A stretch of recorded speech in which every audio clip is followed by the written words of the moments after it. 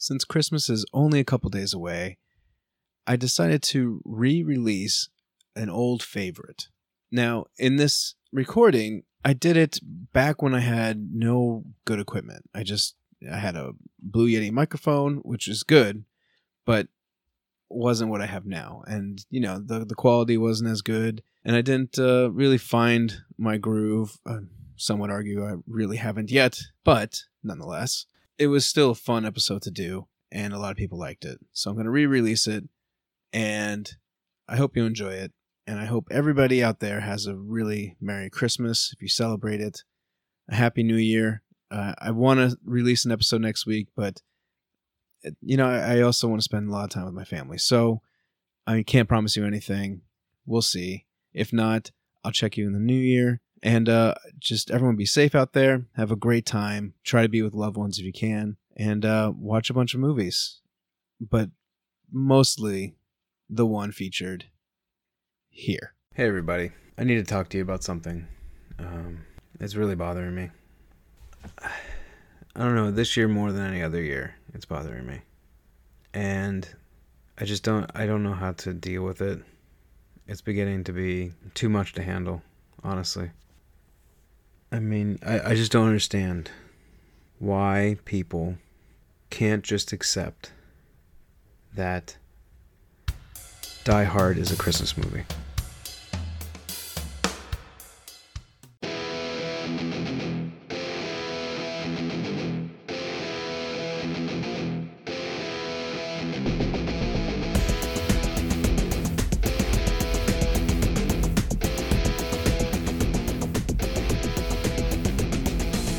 Welcome to No Green Eggs, a podcast about nothing and everything.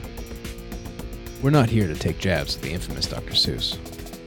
This is a show where I tell stories, share some original works, and dive into topics like art, pop culture, weird inventions, and anything having to do with cubby wubby room tea.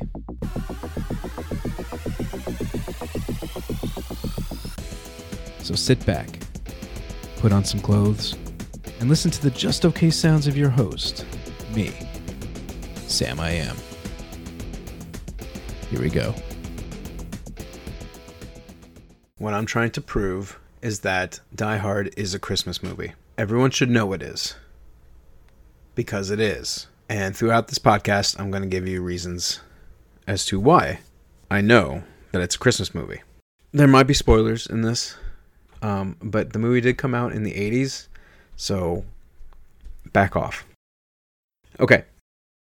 And if you haven't seen it, there are a few of you out there. I know there are. Do yourself a favor and find a copy for Christmas Eve.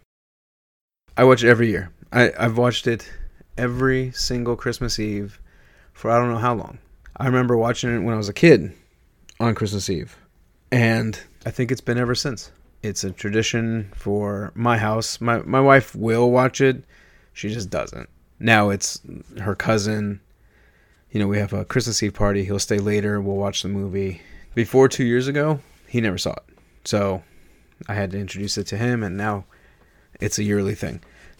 She used to watch it with me before that, and she would, again, like if he wasn't available and I had it on, she would watch it, and she would just fall asleep to it. But thankfully, her cousin comes over, and we get to watch it together. So I've been doing that for years. And, once it becomes a tradition, then it's hard to break it. But it's not one of those things I want to break. You know why? Because it's a Christmas movie. I love Scrooged. Scrooge is like my second favorite to watch before Christmas. And usually I'll watch that Christmas Eve. And then I watch Die Hard Christmas Eve. But anyway, back to the point. Die Hard is a Christmas movie. So, if you haven't seen it, go do it now before I ruin things for you. And if you have seen it and don't care for it, I mean, everyone can have their opinion, I guess, right? I mean, I don't know. Is it still America? I don't know. For now, it is. Today, as of the recording, it's still America. So, you're free to think whatever you want. Come back in a couple months and we'll see where we're at.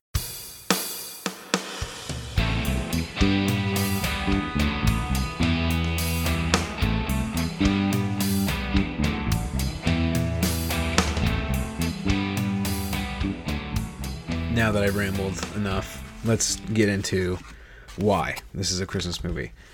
So at the very beginning, John McClane comes into an airport. He arrives in California. We know it's California because of this one instance where a woman jumps into the arms of her boyfriend or something, and John McClane references it and says, blah, blah, blah, California. Okay, so we're in California. John McClane gets into a limo. Before that, John McClane is carrying a teddy bear with a red bow on it. It's a massive teddy bear and it has a red bow.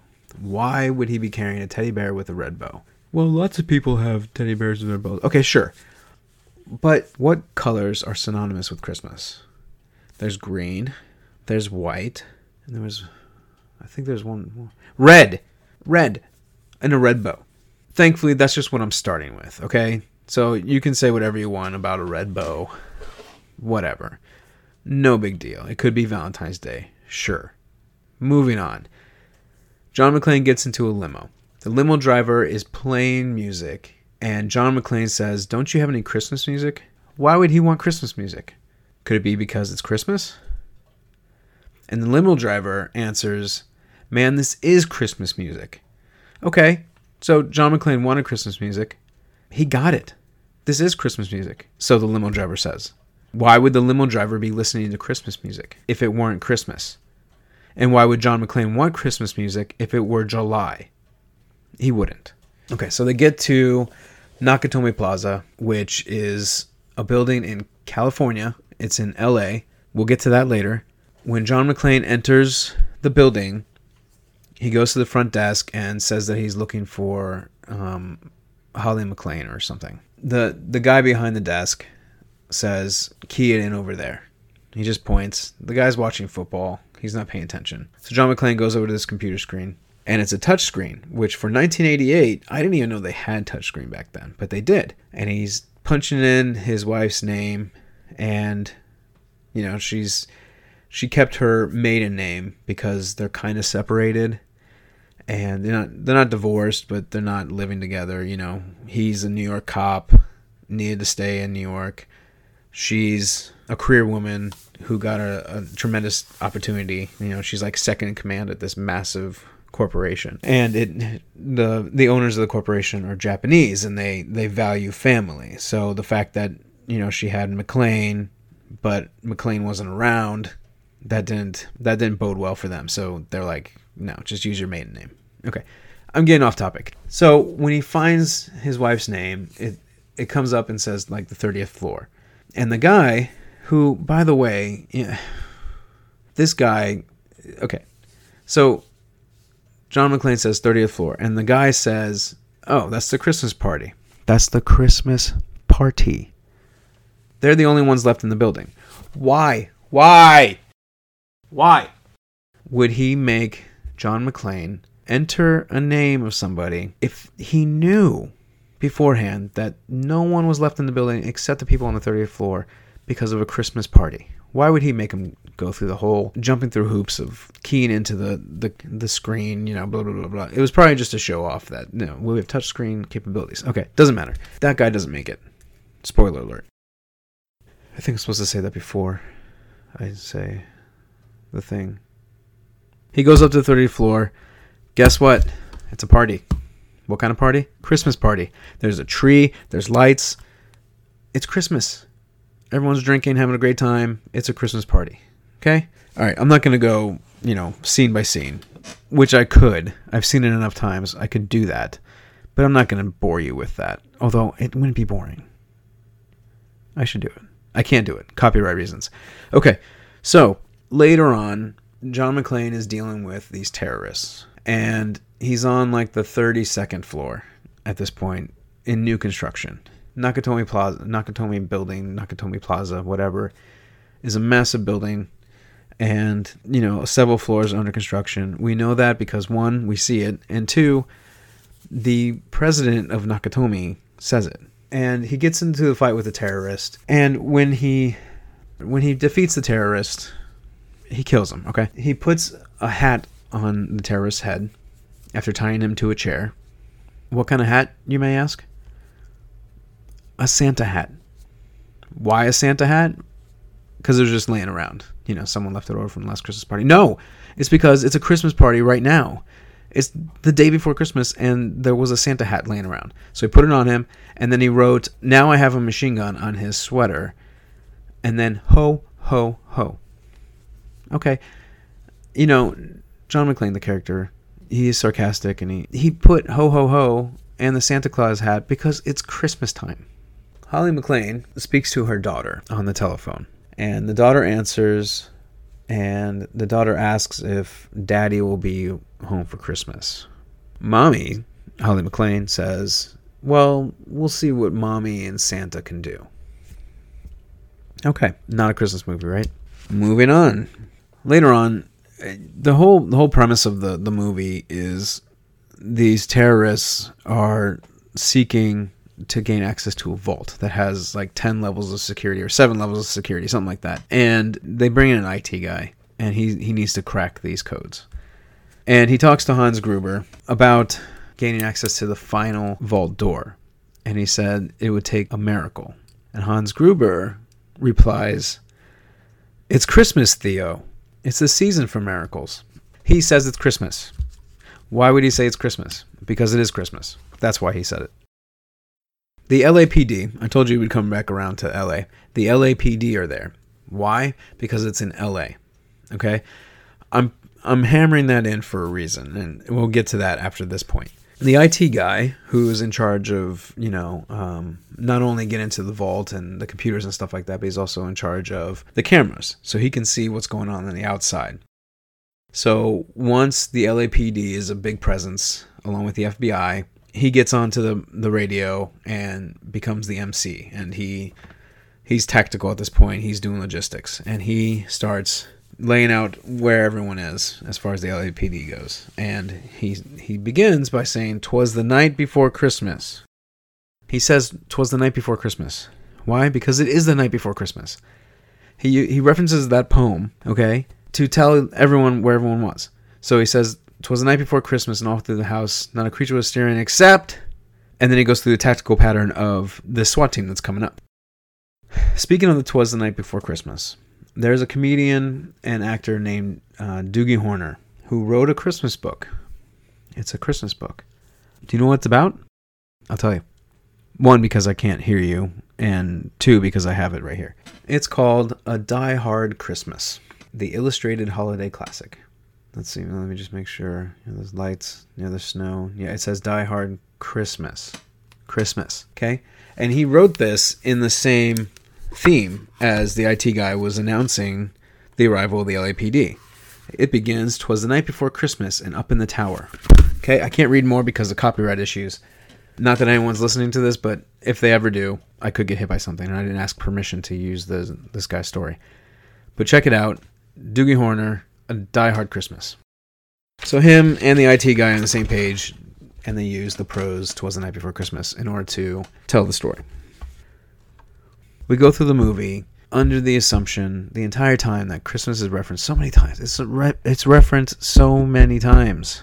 Okay? And the way the movie ends, where they start rolling the credits, there's a song. Do you know what song it is? I'll tell you. It's "Let It Snow."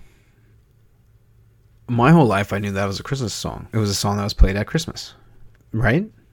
It's a Christmas song. "Let It Snow." And of course, I can hear people saying, "Yeah, but maybe they just wanted snow. It could snow anytime."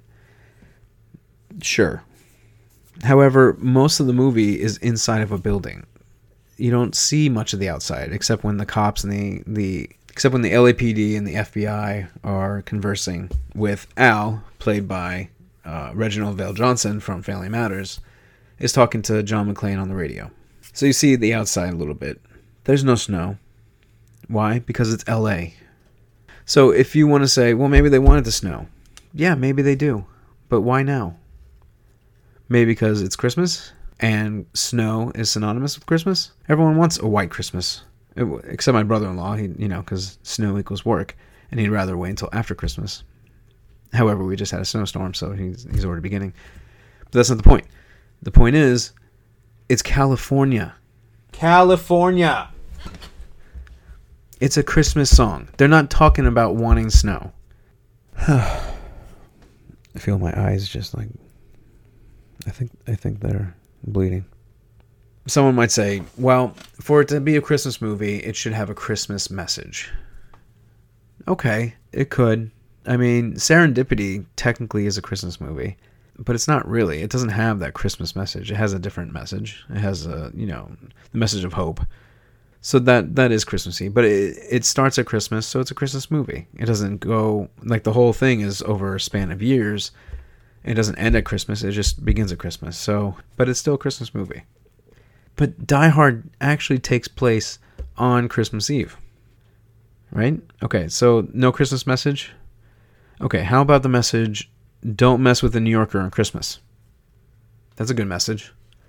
Or if you're a terrorist holding Americans hostage on Christmas Eve, then an angry New Yorker will wreck your night so the innocent can go home and have eggnog with their kids. How about that kind of message? That's a message. It's a Christmas message. I want to go home and have some eggnog with my children because it's Christmas Eve. I don't know. Do you need more? I mean, the whole time it's Christmas. There's Christmas lights everywhere. I think I've made my point. It's a Christmas movie. It's not the Santa Claus, even though he is referenced a couple times in this movie. But it's a Christmas movie. I've made my point. I'm satisfied. You should be too. Okay, so let's get into why I like this movie. And it's not just because it's a Christmas movie, because it is, but it's a fantastic movie. You know what? I don't need to go into why I like it. I mean, it was the beginning of Alan Rickman's American debut. No one knew who he was outside of the London theater, where he gained so many accolades for being such a fantastic theater actor. But when he was in this movie, he brought that character to life.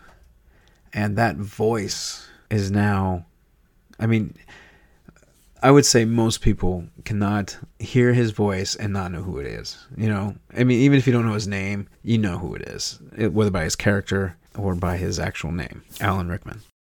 There was a part in the movie where at the end, spoiler alert, Hans Gruber dies. He's let go from the building. John McClane shoots him. Hans grabs Holly and falls out a window, and John McClane jumps and grabs his wife while, Hans Gruber's holding onto her arm. And that moment was filmed inside of a studio, and they were 20 feet up in the air. The whole thing was they were going to count to 3, and then Alan Rickman would let go and fall 20 feet onto a mat. Okay, he knew that at the bottom was a mat. He was terrified of heights, but he knew that he was going to fall into a mat. Okay, so he made them promise that they would wait until 3 and then let me go so I can embrace myself. The director had other plans in mind and had them let go at 2. And so if you Google Hans Gruber Die Hard or Die Hard Hans Gruber, you'll come up with a picture. Most likely it'll be like the first picture of him falling and the terrified look in his face. It's unbelievable, but that was a real expression because he was actually let go without knowing. He was let go before the cue. And that look of sheer terror, it was absolutely phenomenal. Now, he's a really good actor, or he was, rest in peace. He was a fantastic actor, and I believe he could have pulled off a face that was similar. Not many can feign surprise, but to get that quality shot, the director knew he had to let him go, and it worked. It was fantastic. The way he's able to enunciate words to the point where it's a drawl, like he's McClane. He drags out some of the syllables in the word, and it's just a fantastic portrayal of this character done by an amazing actor. I love it. It's a great movie. I only watch it once a year. I kind of keep it to that. I don't watch Christmas movies throughout the year. It's only before Christmas. Usually Christmas Day, I don't even really watch anything. Die Hard is my absolute favorite. I watch it once a year so that it's almost like you're watching it for the first time, even though I can recite most of the lines by heart, even know a lot of the German that they speak. And a fun fact, the actors, like, there weren't many actors that were actually German or from Germany in the film. Bruce Willis, believe it or not, he's born in Germany. But most of the actors didn't know how to speak German, including Alan Rickman. And so a lot of what they speak is gibberish, but they later on dubbed it because theatrical release was gibberish, basically. And then they dubbed it over for the international release and for DVD and stuff like that, and for what you see on TV now, and they made it into real German. Another fact, Bruce Willis was not the original person that they wanted for this role. In fact, he was, other than something I think he did with Clint Eastwood in a movie, he was only in Moonlighting. Like, he wasn't a film star yet. This was technically, just like Alan Rickman, this was like his debut. And he was the 6th person on the list. No one knew him. And because of fate, like the person they finally got, like the 5th person down, they finally got them to commit. That person had to drop out right at the last minute. And Bruce Willis was brought in, and he was paid, which in 1988, this is an astronomical, this is big for nowadays, but $5 million. $5 million for his first role in a movie. And the reason that he got paid that much, it wasn't because they were desperate for an actor. His bookie, his agent, that's what it is, threw a Hail Mary and said, let's ask for $5 million. And they gave it to him. No one was making $5 million at that time, especially not a new actor. And so right off the bat, he was a film star. They didn't even think that it was going to do well, especially with a no name. And in most of the ads, they only had the picture of Nakatomi, like, partly on fire. They didn't have Bruce Willis on the front, on the billboards or anything. Like, later on, they added him. Like, the most iconic one now is Nakatomi basically on fire, and then this big profile shot of John McClane holding a gun. And then it became an overnight success. And now, obviously, there's several of them. There's Die Harder, which takes place again at Christmas Eve, so that is also a Christmas movie. And there's, Die Hard: The Vengeance. It doesn't matter. All the other ones. It's a franchise. I think they're making another one. And that launched his career. Same with Alan Rickman. Without this movie, he would have found something else, obviously, later on, but it was such a massive success. He was such a great actor in it that it launched his career as well. So those are some fun facts. There was a video game based on the movie. In fact, it was actually based on the first 3 movies: Die Hard, Die Harder, and Die Hard with a Vengeance. And each movie, it was all in one game, but they each had their own, individual game inside of it. The first one was the only real good game. The second one was kind of weird, and the third one was like a driving game, and it wasn't as good. The first game was awesome. You basically went up the floors of Nakatomi Plaza, started in the basement, which John McClane didn't start there. He started in the lobby, and you make your way up. And basically the premise is you defeat terrorists on every floor and save hostages.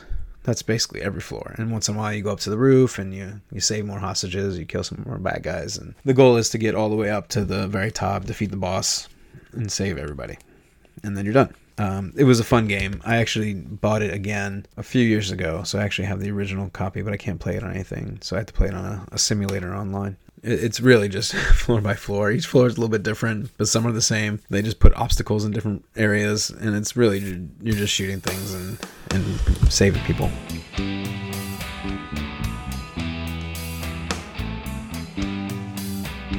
Die Hard. It's a Christmas movie. I think all of you that are listening can agree with that now. And because I can't hear you, because it's a one-way conversation and this is pre-recorded, I'm right. And you're wrong. Welcome to the party, pal. It's one of the lines from the movie. It's not only referencing the fact that John McClane is welcoming Officer Al, to the party, but it's also, the party of defeating bad guys, but also Christmas party. It's saying welcome to the Christmas party. If you don't know what I'm talking about because you haven't seen it, John McClane basically, he calls the police to tell them that Nakatomi Tower has been taken over by terrorists. So they send a black and white over, which is a cop car. And this cop ends up being Officer Al, played by Reginald VelJohnson. he goes inside. One of the terrorists assumes the position of the front desk person just to like make sure no one comes in, and he has this really bad Texas accent. The cop doesn't see anything wrong, so he goes back out and is gonna drive away, and then John McClane throws a terrorist. He basically wheels a terrorist out of the window of like the 32nd floor, and the terrorist falls onto the cop car, scaring the crap out of Officer Al. I can't remember his last name. I don't know why. I can't remember his last name. But then he says, "Welcome to the party, pal." And yippee-ki-yay, bleep bleep. That was actually an ad-lib line done by Bruce Willis. He was doing it just to like make people laugh, but it ended up becoming this phrase that's synonymous with the movie. And you can't talk about it without hearing that phrase in your head. And it was... I like moments like that when it's someone comes up with something and it ends up being nothing at the moment, but everything later on. That's really cool.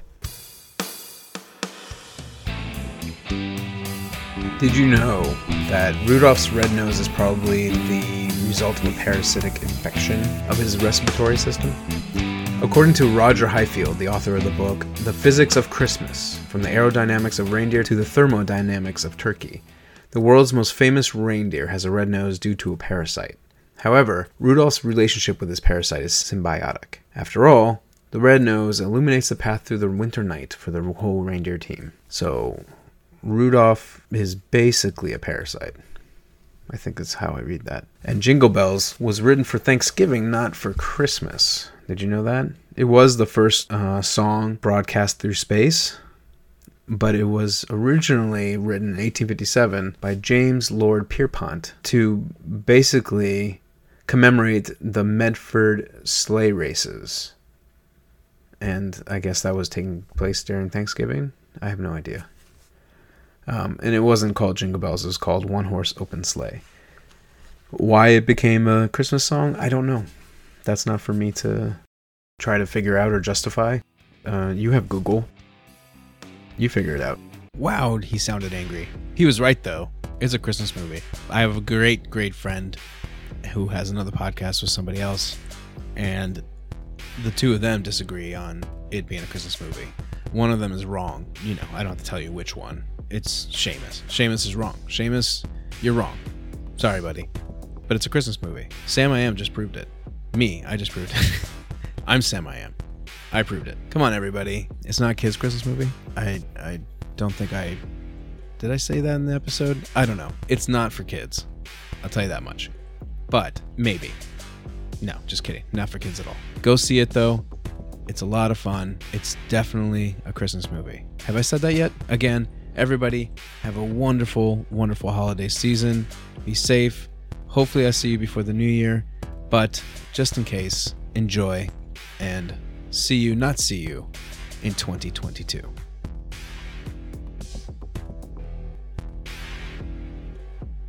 Thank you for listening to No Green Eggs. Please remember to like and subscribe on whichever platform you're using to listen to us.